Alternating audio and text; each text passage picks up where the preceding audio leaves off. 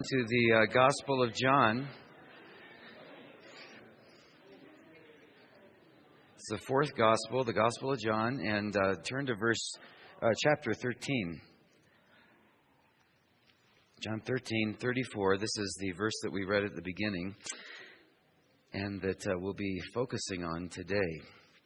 A famous one, where he says, "A new commandment I give to you, that you love one another, even as I have loved you, that you also love one another."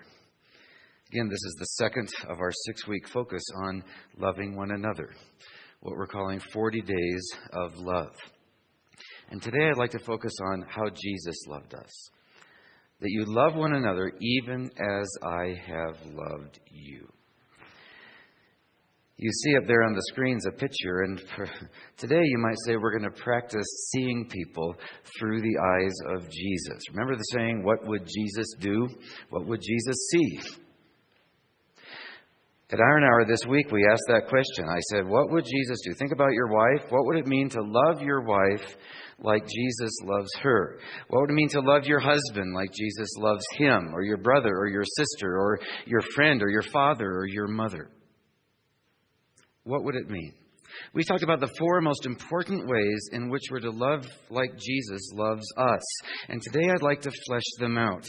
And as I do, I'd like you to call to mind someone who maybe you feel like you need to love a little bit more.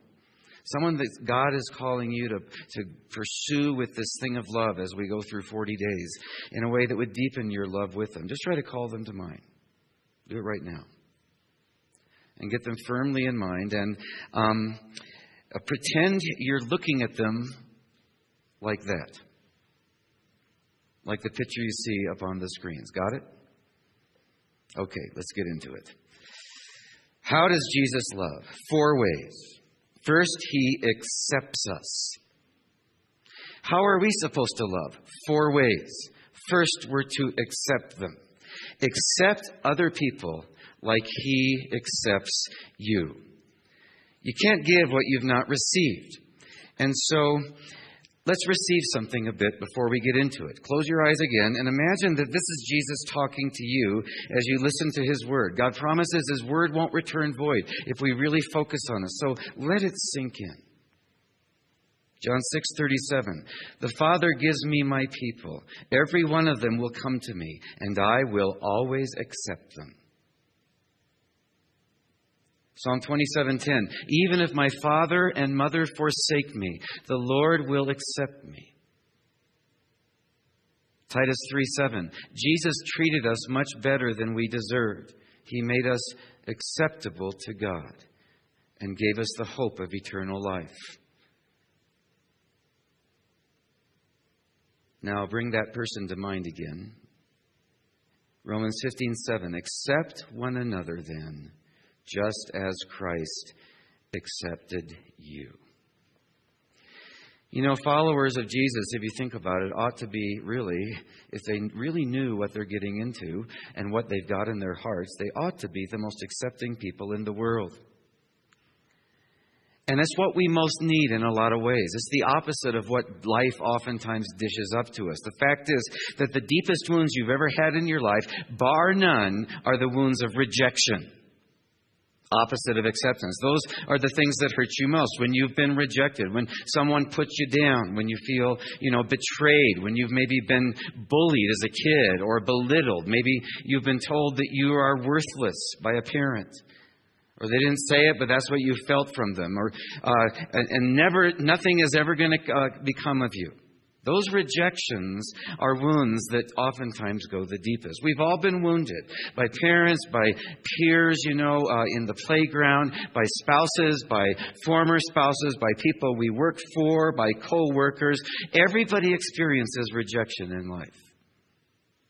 And often we spend, therefore, as a result of that, most of our lives trying to avoid it. In fact, most of what you do, likely, is a combination of trying to be accepted by other people and of trying to avoid rejection. It affects even the kinds of clothes we wear, right? Some of you can relate to that. You don't want to be rejected. It affects the way maybe you style your hair. It affects the kind of car you drive, maybe, or the career that you chose, or how you relate to other people. Everything in life is touched in some way by the fear that says, I don't want to be rejected.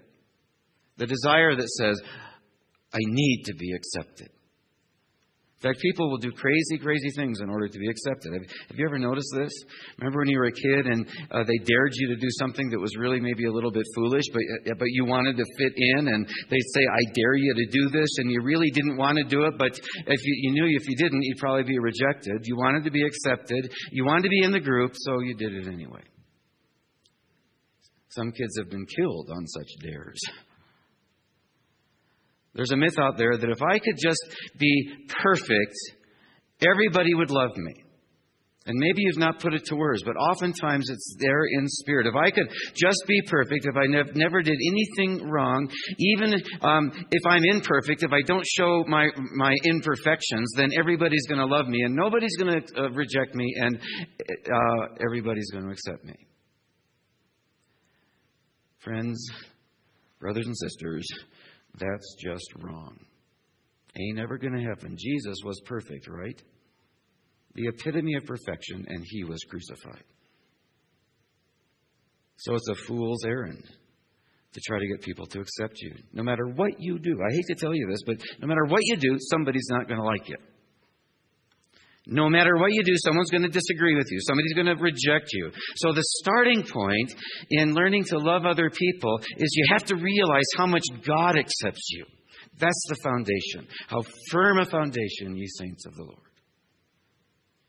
I told the Iron Hour men that I had a pretty good self-confidence the day that Julie chose to love me.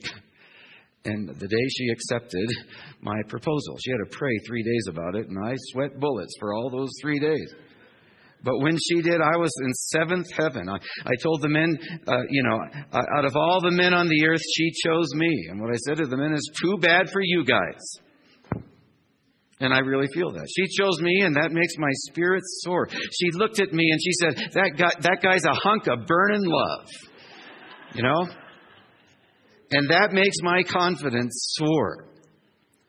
And when God chooses you, when he chooses us, it makes our confidence soar. At least when we first believe. You say, wait a minute, God chose me? Yeah. He chose you. God says, I accept you. If you accept my son, that's all you need to do. I'll accept you just like I accept the only begotten Son of God. That's how strong my love is for you. I love you. I created you. I sent Jesus to die for you. I chose you. I put my Spirit, my Holy Spirit in you. Unbelievable. You matter to me. So it really doesn't matter what anyone else thinks, right? God likes me and I like me. And if you don't like me, what's your problem? That's where confidence comes from. Not by listening to the approval of other people, but by listening to what God says about you. Foundation. So building on that, what's the point? Well, what God does for you, he expects you to do for others. God says, I accept you unconditionally. I don't approve of everything that you do, right? He's not just this grandfather in the sky who winks at the good and the bad. That's not a truly loving God. There are things I disapprove of, but I accept you unconditionally. I love you. And God says, I want you to do that with everyone in your life. And you now have the resources to do it. Because you've made life contact with me. Romans 15:7, accept one another then, just as Christ accepted you. He says you're to do for other people what I have done for you. How do you do it? Well, one of the ways you show acceptance to other people is just to maybe listen to them. Like your kids or your wife. Another way to do it is maybe you can, as you listen to them, look at them. One of the highest forms of love is concentrated attention. When I look you in the face, eye to eye, gaze to gaze, I'm saying, you matter to me. You are valuable to me. Love looks. Love listens. How do you accept people? Well, the Bible says in Romans 5:2, we must bear the burden of being considerate of the doubts and fears of others. Everybody's got doubts and everybody's got fear. I do and you do. And I don't know if you've noticed this, but my fears are perfectly rational and reasonable, and yours are totally stupid. Well, of course that's not true, but that's the way we sometimes act. When you're afraid of something and I go, how could you be afraid of that? My fears, they make a whole lot of sense.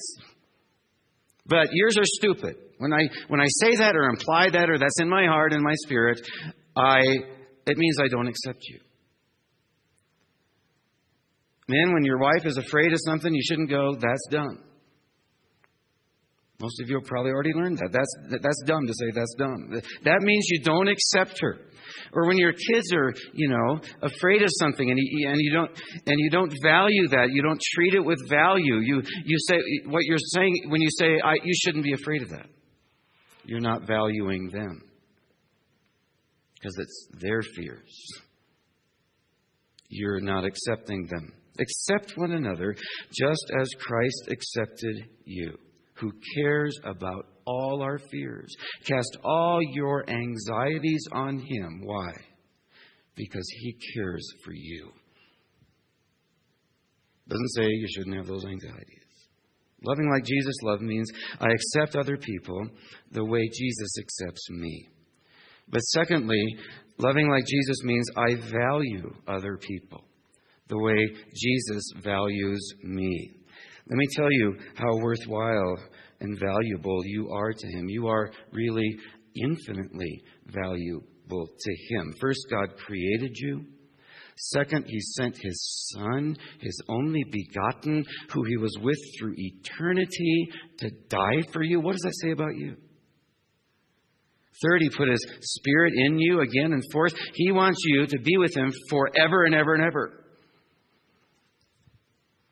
I don't know of anyone, truth be told, that I feel like that all the time. I'd rather they be dead sometimes. You are infinitely valuable to God. He's the one that died, and you're alive. Jesus said this in Luke 12, are not 5 sparrows sold for 2 small coins, yet not one of them has escaped the notice of God? And then He says, even the hairs on your head are numbered. Now, you might not think He cares because a whole lot of them go down the drain, right, when you take a shower? But He does care. Do not be afraid. You are far more worthwhile than many sparrows. He says, if God thinks the sparrows are valuable, how much more valuable are you because He sent His Son to die for you? Didn't die for a sparrow. So value others as He values you. And how do you do that? Well, 1 Peter 2:17 says, treat most people you meet with dignity. No, I'm sorry, I misread that. Treat everyone you meet. Sorry about that. That's what. Treat everyone you meet with dignity. That means everybody. I looked up the word everyone in the Greek, and you know what it means? It's right from the Greek. It means everyone. It means there's no one you're allowed not to treat with dignity. That's why in the benediction, this is so important that it's always in the benediction. Honor all men. That's love.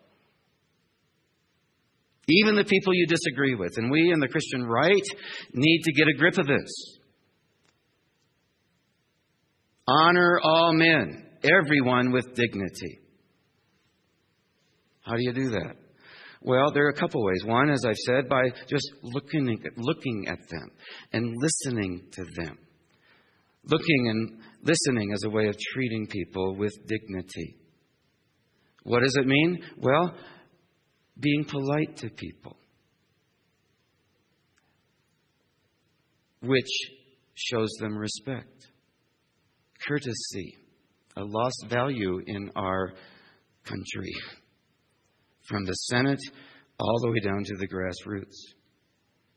It's the old-fashioned value of courtesy, treating people with dignity, maybe like, say, opening the door for your wife. Cameron decided to do that at the high school about a year ago. He opened the door for the girls, and they couldn't believe it. They loved it. So now he's doing it all the time. No, he's not. He just wants... Loving like Jesus means I accept other people the way Jesus accepts me. It means I value other people the way Jesus values me. And third, loving Jesus means, and I'm sorry about this, but it's here in the Bible, it means I forgive other people like Jesus forgives me.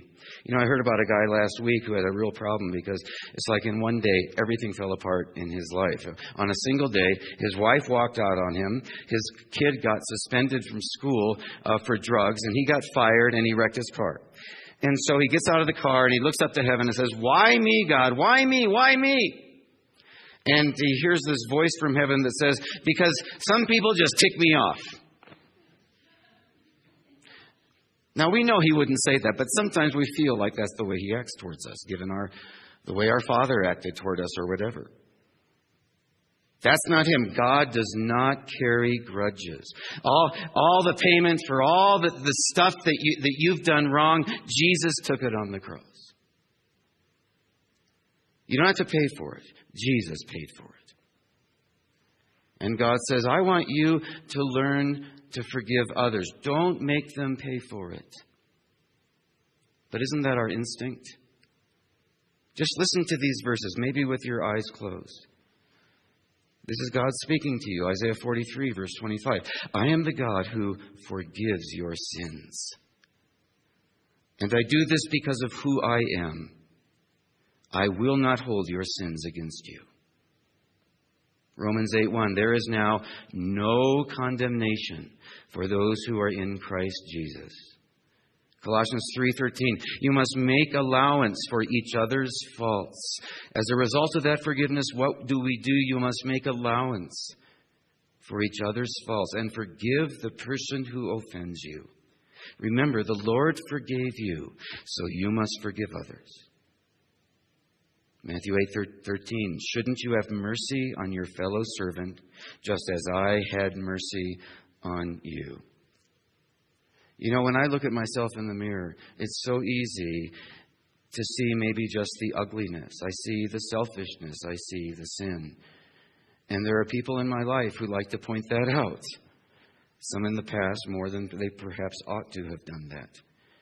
But when I turn from that to take a good look at God, a good look, I see the forgiveness that only He can give and that I cannot expect fully from other people.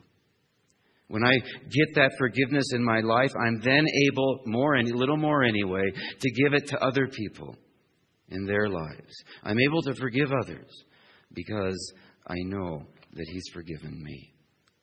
So, who is there this week that you might need to forgive? Maybe it's the person you called to mind at the beginning of the service. Somebody who's hurt you. Somebody that you may have been hurt by. And so you go up to them this week and you say, I know we've not talked for a long time, but let's get this going again. Let's connect again. Here's what you did or said made me feel. And you may have not intended it that way, but our relationship is more important than all of that. So let's just talk it through and then move on. If you're going to become a world-class lover, you begin to accept people the way God accepts you and to value people the way God values you and to forgive people the way God forgives you. And then, finally, I must believe in others like God believes in me. In fact, everyone has insecurities. Everybody. If you think you don't have insecurities, you're either in denial or you're lying. I believe that's true. In fact, I've discovered that even more successful people, the more successful they become, the more insecure they become. They've actually done surveys of very rich people, and overall, they're far more afraid of losing it than poor people. I read an article the other day on NFL football players, and you wouldn't believe how insecure they are. If something goes wrong, they're cratered. If they do something right, they want to hear an attaboy. They're always thinking about how they're performing. And I don't blame them. I mean, the whole nation's watching you. You think these guys are above that? We're all like that. Studies have shown that the younger you were when you first experienced rejection, the more serious it becomes in your life. It's almost like a curse on you when a parent says to you, you're not going to amount to anything. And you carry that with you. Those words become a curse in your heart. You don't matter. So how do you reverse that?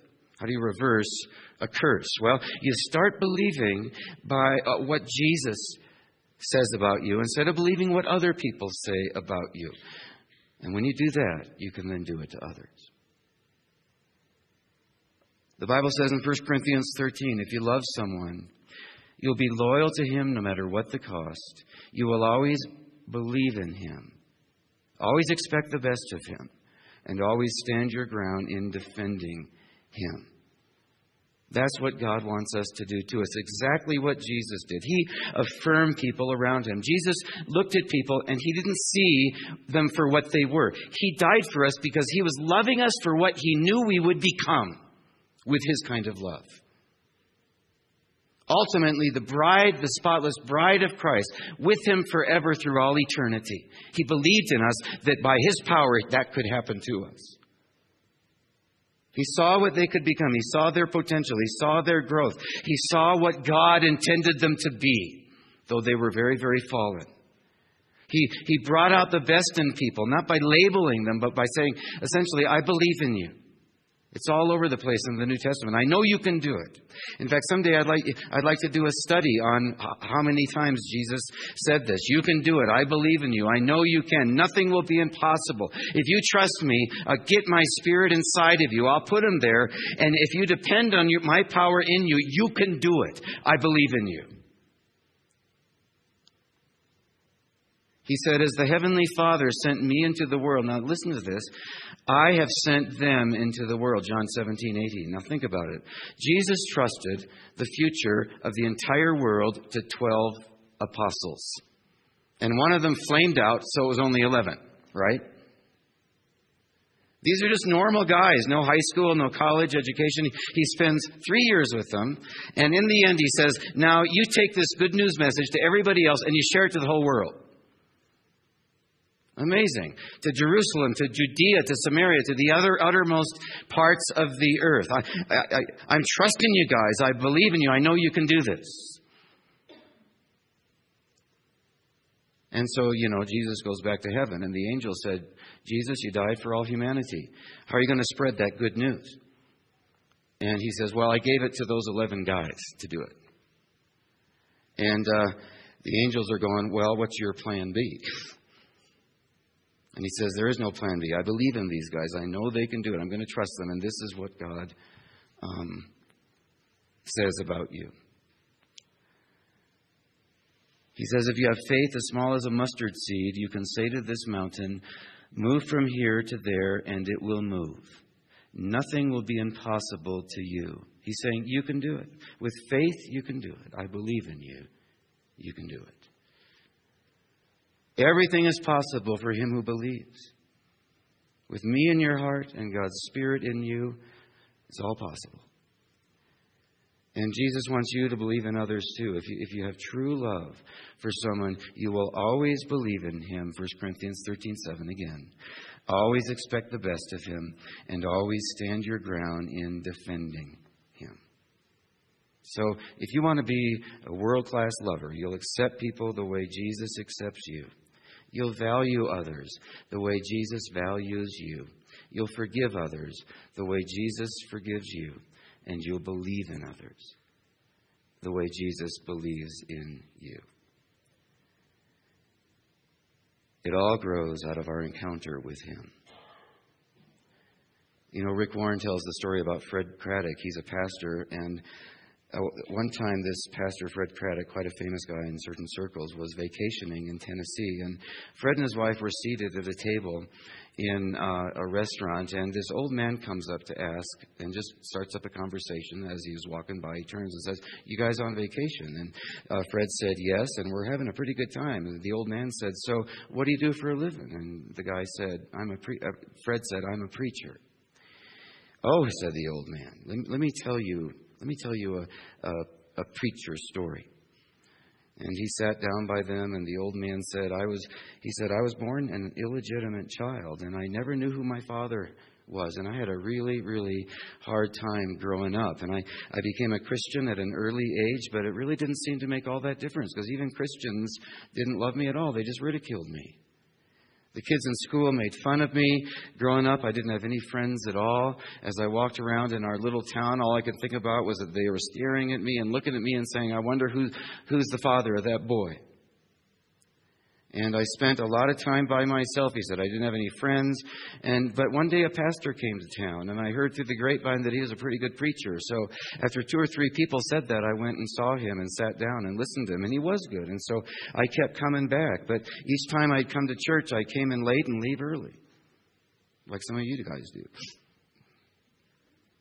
Then one Sunday I got so caught up in listening that I forgot to leave early, and the service ended and the people stood up and I couldn't get out of the door. And so all of a sudden I felt this big hand on my shoulder behind me, and I turned around and there was the pastor looking at me, and he said, "What's your name, son? Whose boy are you? Whose son are you?" Turned out this pastor found out about him before this happened. And this guy said, I just shook when I heard those words, when I heard that question. But before I could say anything, before I could pull away and run, the pastor said this. He said, I know who you are. I know who your family is. You've got a distinct family resemblance. You're a son of God. And the man said, those words changed my life.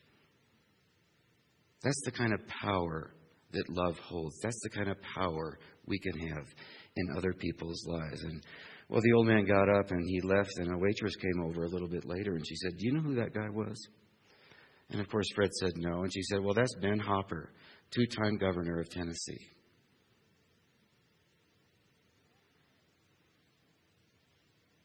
A man learned he was a child of God, and it changed, his whole direction. It changed really his destiny.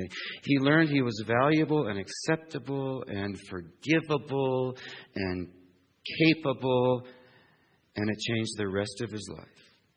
And all the opinions of other people didn't matter anymore, because the only one in the universe whose opinion matters loves me.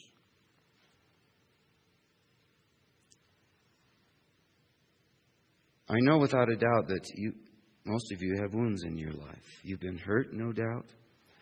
They're wounds that come from a sense of rejection by peers and parents and all the other people I've talked about. But I'm here today to say God cares. And I care, and this church cares. You need to make Jesus Christ the most important person in your life and start filling your mind with what He says. That is the starting point for love.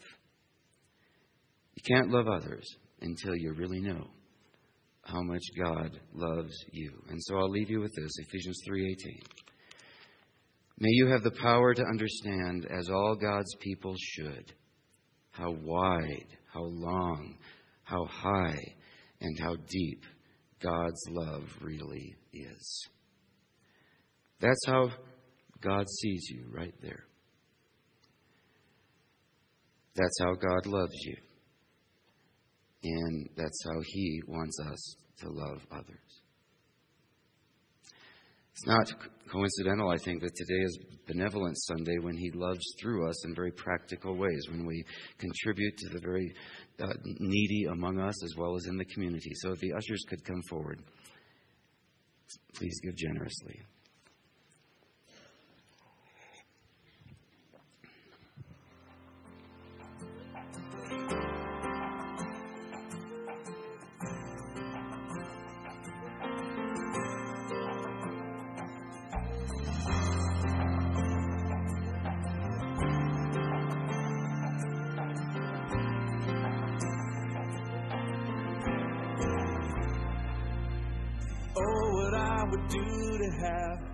Kind of faith it takes to climb out of this boat and then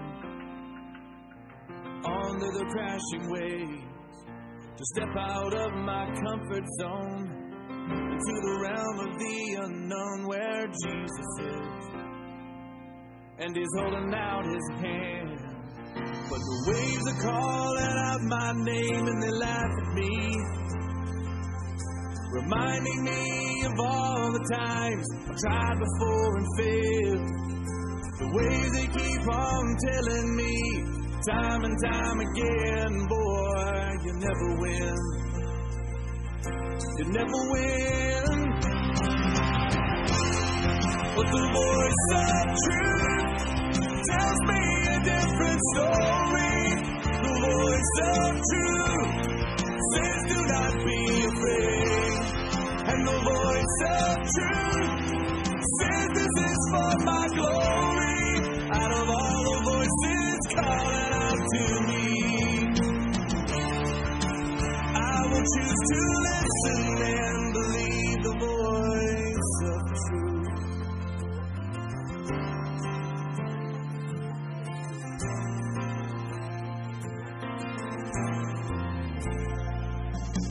Oh, what I would do to have the kind of strength it takes to stand before a giant with just a sling and a stone, surrounded by the sound of 1,000 warriors.